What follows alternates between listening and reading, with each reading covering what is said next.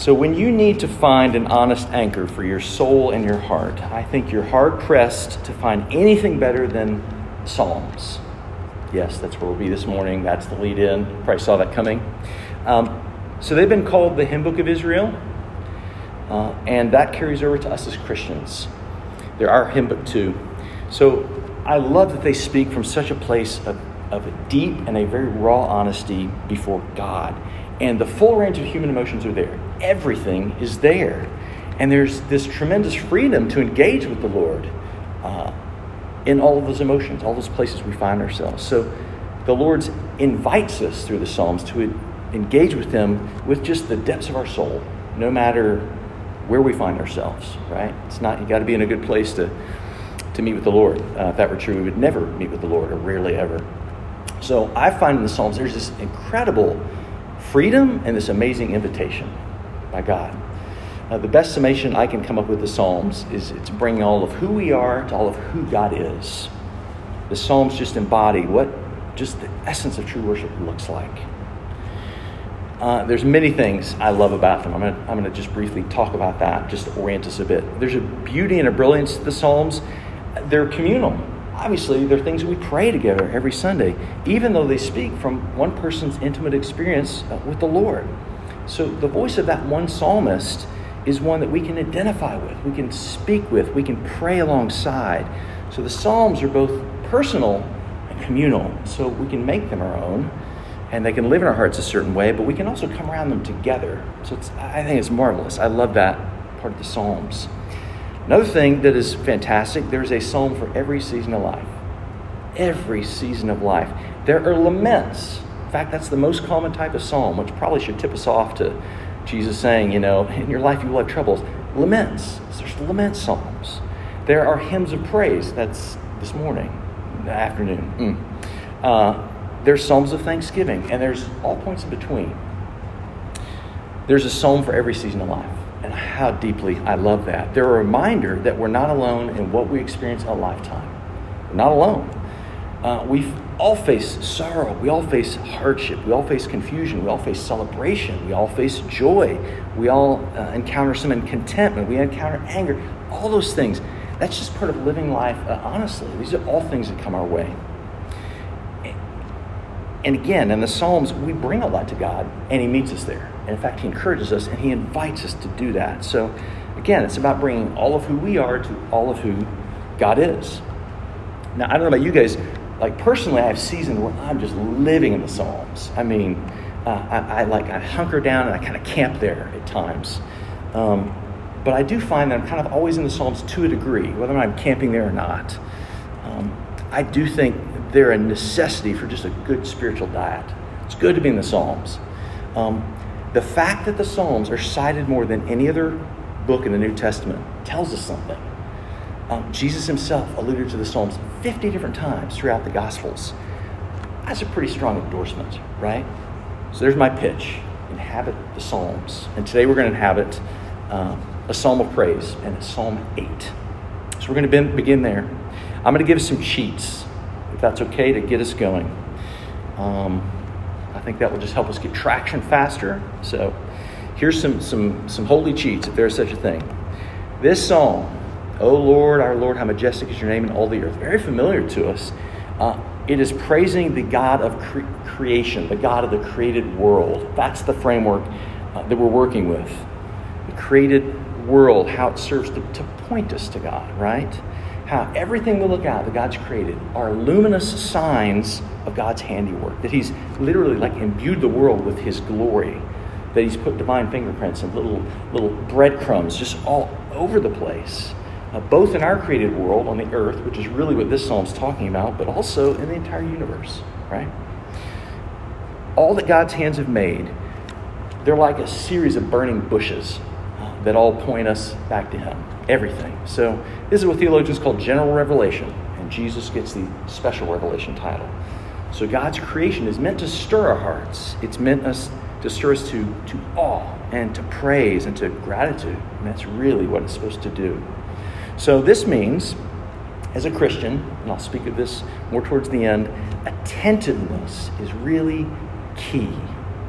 In other words, do you notice what God has created? Do you notice it? Do you revel in it? Do you contemplate it like the psalmist does?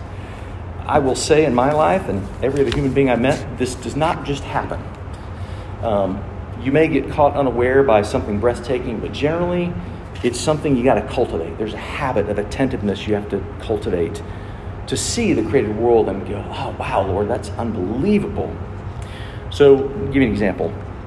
And this looks different for everybody. So this is just an example, one of, I'm sure, many. One of the things that Ava and I do is we kind of look at the massive variety of animals in the animal world. I follow a few certain folks like National Geographic and some other folks on my Instagram account.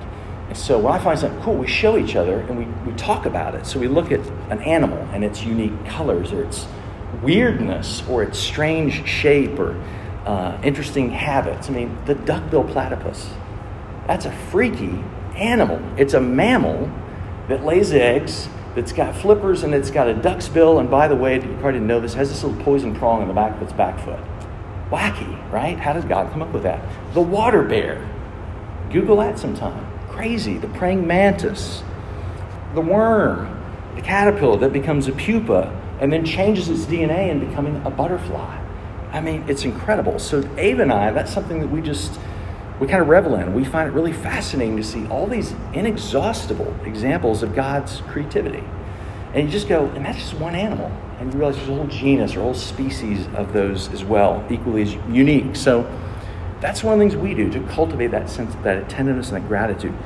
You can also look at the universe, right? Space exploration, discoveries in our own galaxy and others. I mean, these are incredible things. So as we contemplate the created world, and I should say worlds, planets, all that stuff around us, that attentiveness, I think that helps us find our place. That's what this psalm is about. So, and what I mean by helping us find our place, it gives us a sense of perspective because it makes you feel appropriately small. Not in a bad way, not like I'm a worm, what value do I have? Just appropriately small in the presence of this vast universe that's glorious that God created, right? There's a goodness to that. So creation is full of God's glory, and we're intended not only to see it, but to respond to it, which is absolutely what happens in the psalm and in other psalms as well. To respond to it. How? Humility, gratitude, wonder, praise. I mean, that's just, you're going to see that in our psalm today. So for me, I just immediately, I think, how good of you, Lord, to leave so many signs of yourself in this world, to remind us of who you are so that we can praise you, return that praise to you, and so that those who don't know you yet might be pointed in that direction and wonder, my goodness, who created all of this fantastic, creative, beautiful, terrifying, not sure what to make of it, world that we live in. So that's where we are. Verse 1. Said it a minute ago. So, O Lord, our Lord, how majestic is your name in all the earth. You have set your glory above the heavens. Begins by a direct address to God. O Lord, our Lord. We're his people, right? We're the people of the new covenant. This is the old covenant. We're the people of the new covenant. We can still speak in that same way. We belong to him. So this entire address comes from a place of relationship. I know it's very basic, but again, that's the orientation. The fact that it's even possible to have a conversation with the God of the universe that I just described is an incredible thing, right? Something we don't want to forget. The majesty of God's name throughout all the earth. This is specifically praising God for his might, okay? That's what this majesty speaks of. It's talking about a powerful creator, unsurpassed, sovereign Lord over all creation. Whereas all these other ancient Eastern gods that maybe Baal he's the storm god and this god's the god over this. God is God over everything. His name is majestic in all the earth. He's sovereign over everything. And you set your glory above the heavens. Now, this is a little old school. I love this word. Sometimes in the old translations you'll see firmament. Just a lovely, wonderful word. And what it means is that when you look up at the sky, it looks like a dome, right? Especially in the night sky. That's how the ancients conceived of the abode of God, is kind of up there above the dome, separate from the earth. So he's other from his creation. God is out there. He's transcendent, right? So this is an opening call to praise the mighty, majestic Lord over creation who sits above the heavens. away from us. That's verse 1, right? And it's actually, that is going to be one of two bookends. You'll notice that's how the psalm closes at the end. There are two bookends. And we're going to see that again in the final verse. Those are guardrails. So the glory of the mighty God of creation, that's the context. That's what we're talking about here. And so we have to go, well, what's in verses 2 through 8? What's in the middle there? What is it bookending? What's it trying to highlight? That tells us whatever we find in 2 through 8 is literally framed by the praise of the Almighty God, the mighty Creator God. So let's find out what's in the middle, okay?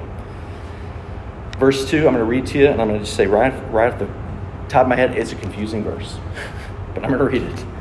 Out of the mouth of babies and infants, you have established strength because of your foes, to still the enemy and the avenger. Now, in and of itself, that verse isn't confusing, but in the middle of the psalm, I don't know. I mean, it just seems to sort of it seems out of place. It seems to kind of break the poetic flow. And frankly, there are a lot of creative interpretations for what it means and why it's there, but they're a little uncertain or murky if you press them too hard. Here's the best thing that I can say. What this means. God hears the cries of the small. God hears the cries of the weak. God sees the vulnerable in this world he created. And that's what those babies and infants are about, because they're helpless, right? So their pleas, they reach his ears because he has ordered creation to function that way. He's a God who sees and he hears. Okay? So the big idea there is that God works through the small things, and he works through the humble things, the people the world overlooks, which is so consonant with the gospel. Totally subversive. So this is God overcoming the mighty with the tiny, right? It's David and Goliath, right? Who would ever pit David against Goliath? That's a fool's errand. And yet, the conquest of Jericho. What kind of battle strategy is that? You want to march around Jericho 7 times and blow a bunch of horns? You've got to be kidding me. Or Gideon and his brave 300 men. Or from the New Testament, God using the foolish things to shame the wise things of the world. Or throwing the keys to the car to 12 flawed disciples and hoping they can change the world. That's the idea of 2. That's how God fights the wicked, through completely unlikely and, as the world sees it, puny means. That's my best shot at 2, to be quite honest. But I want to get back to 3 through 8 because the focus shifts back to creation itself. 3 and 4. When I look at your heavens, the work of your fingers, the moon and the stars, which you have set in place. What is man? What is humankind that you're mindful of him? The Son of Man that you care for him. Again, when I look at the heavens, that's that firmament, that dome, that sky, the abode of God, knowing that you made it, knowing that the sun and the moon, the home of the sun and the moon, there's just, I haven't looked at what Eugene Peterson translates this part, but there's probably some equivalent to wow. Just wow. There's this tremendous sense of awe and wonder that God, the sovereign, mighty artist of artists, is the architect of that beautiful and vast azure sky that's punctuated with these pinpoints of light and this moon.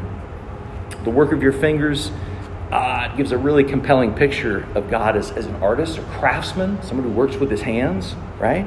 Not unlike God the potter, or Jesus being a carpenter. But in this case, he's using his hands to craft those luminous miracles in the night sky. Have to wonder if when he's writing the psalm, if he or she is outside and looking up and seeing the night sky while they're writing these lines. I don't know. In this night sky, the heavens makes the psalmist feel not only awe and wonder, which I talked about, but humility, but gratitude. What is man that you're mindful of him? What is humankind that you're mindful of him? The Son of Man that you care for him. So we're meant to feel our smallness here. We're meant to feel that in the midst of this vast world, under this beautiful sky. Now, we've all had experiences probably like this. They're probably a bit different for each of us. Maybe you've been to the Grand Canyon. Who's been to the Grand Canyon? Anybody? What's it like looking into that thing? It's just sort of hard to, mind-blowing. It's hard to get your arms around it. It's just so vast. Or if you've seen a massive mountain or been at the base of like Mount Rainier or Pikes Peak or a 14er. There's something to that. The Great Lakes, they just kind of go on forever. Arches in Utah, middle of the ocean. You look around, you can't see anything for miles. The ocean kind of does it for me in this sense. there's a sense of like, I am small, but the way the psalmist puts it, but I'm loved by God. I feel small, but I'm really loved by God. Kind of, hey, who am I, small fry that I am, right? That the mighty creator God would be mindful of me. Literally what it means is that God would remember me, that he would bring my name to mind. He would call upon my name and do it with fondness and love.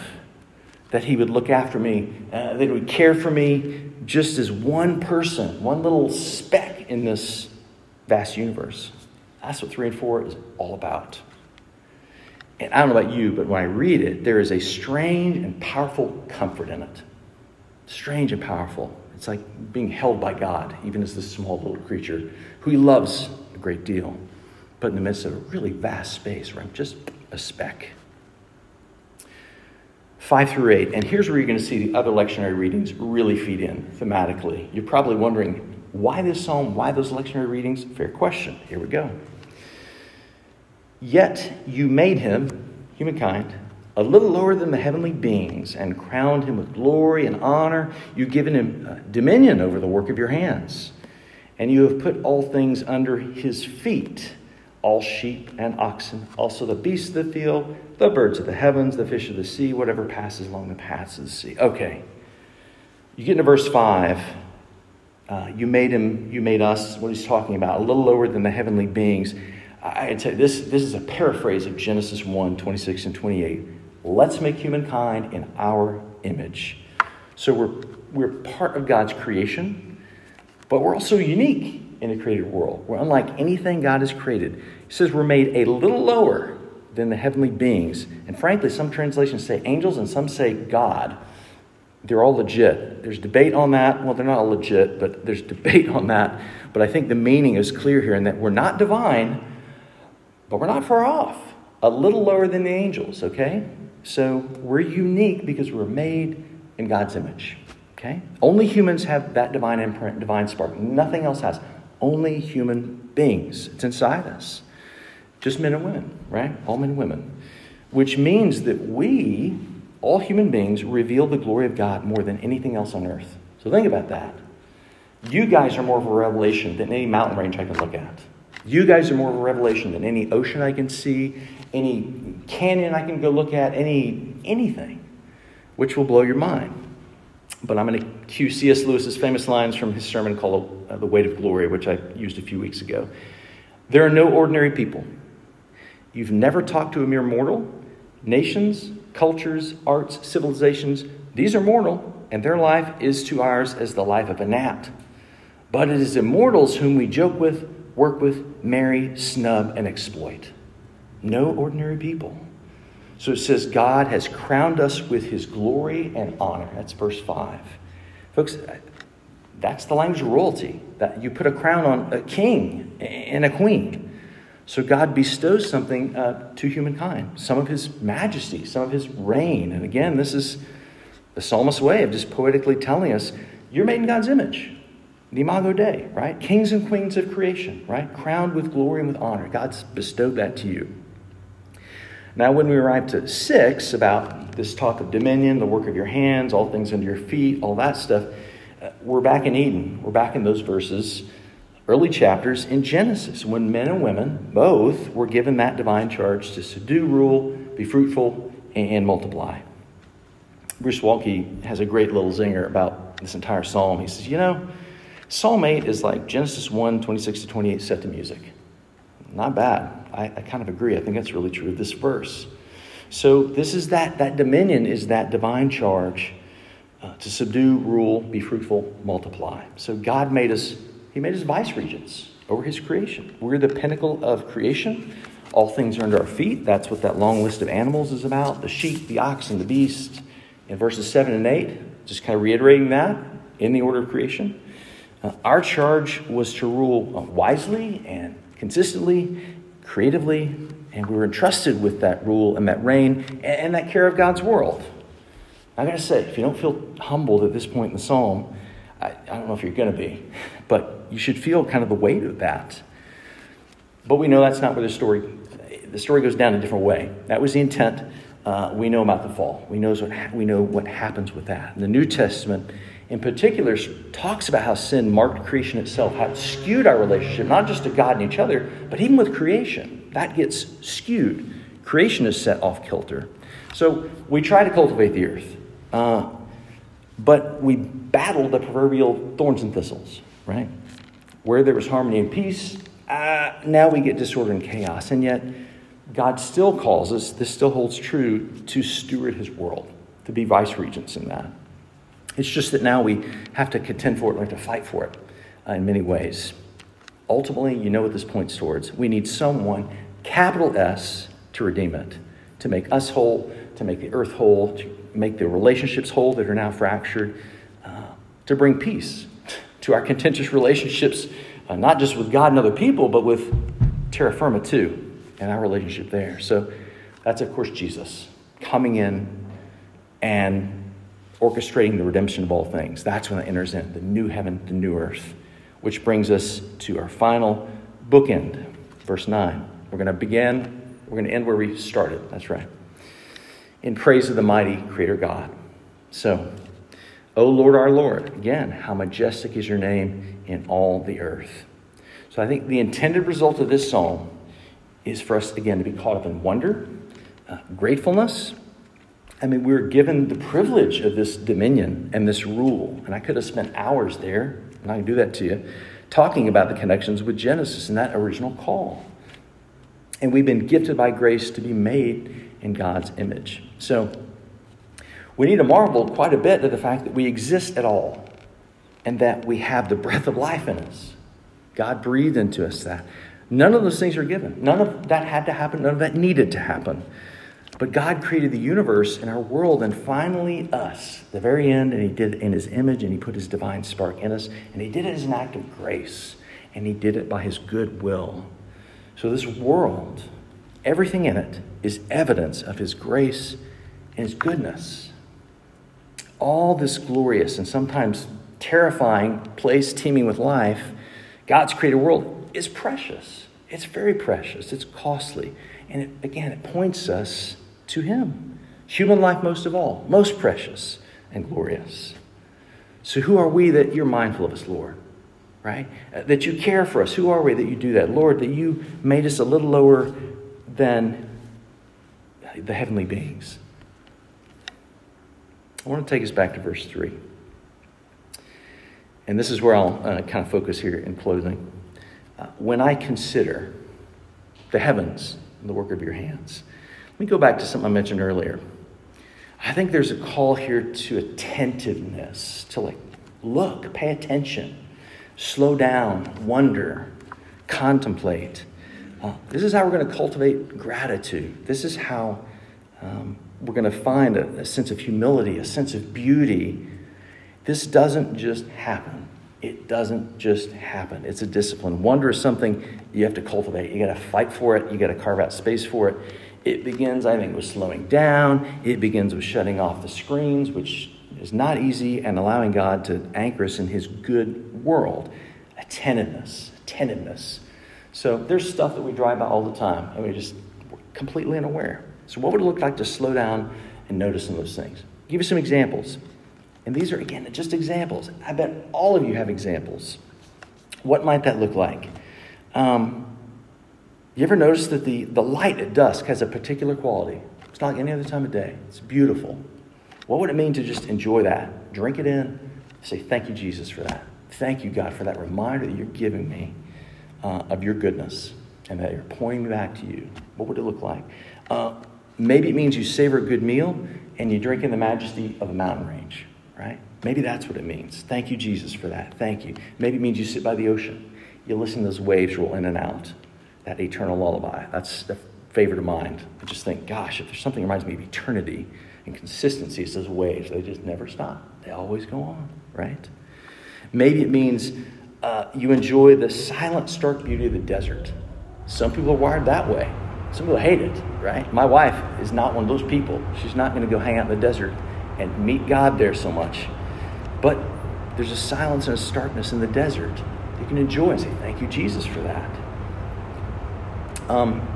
If you're a fisherman or fisherwoman, maybe it just means getting your feet in the cool water of a good river.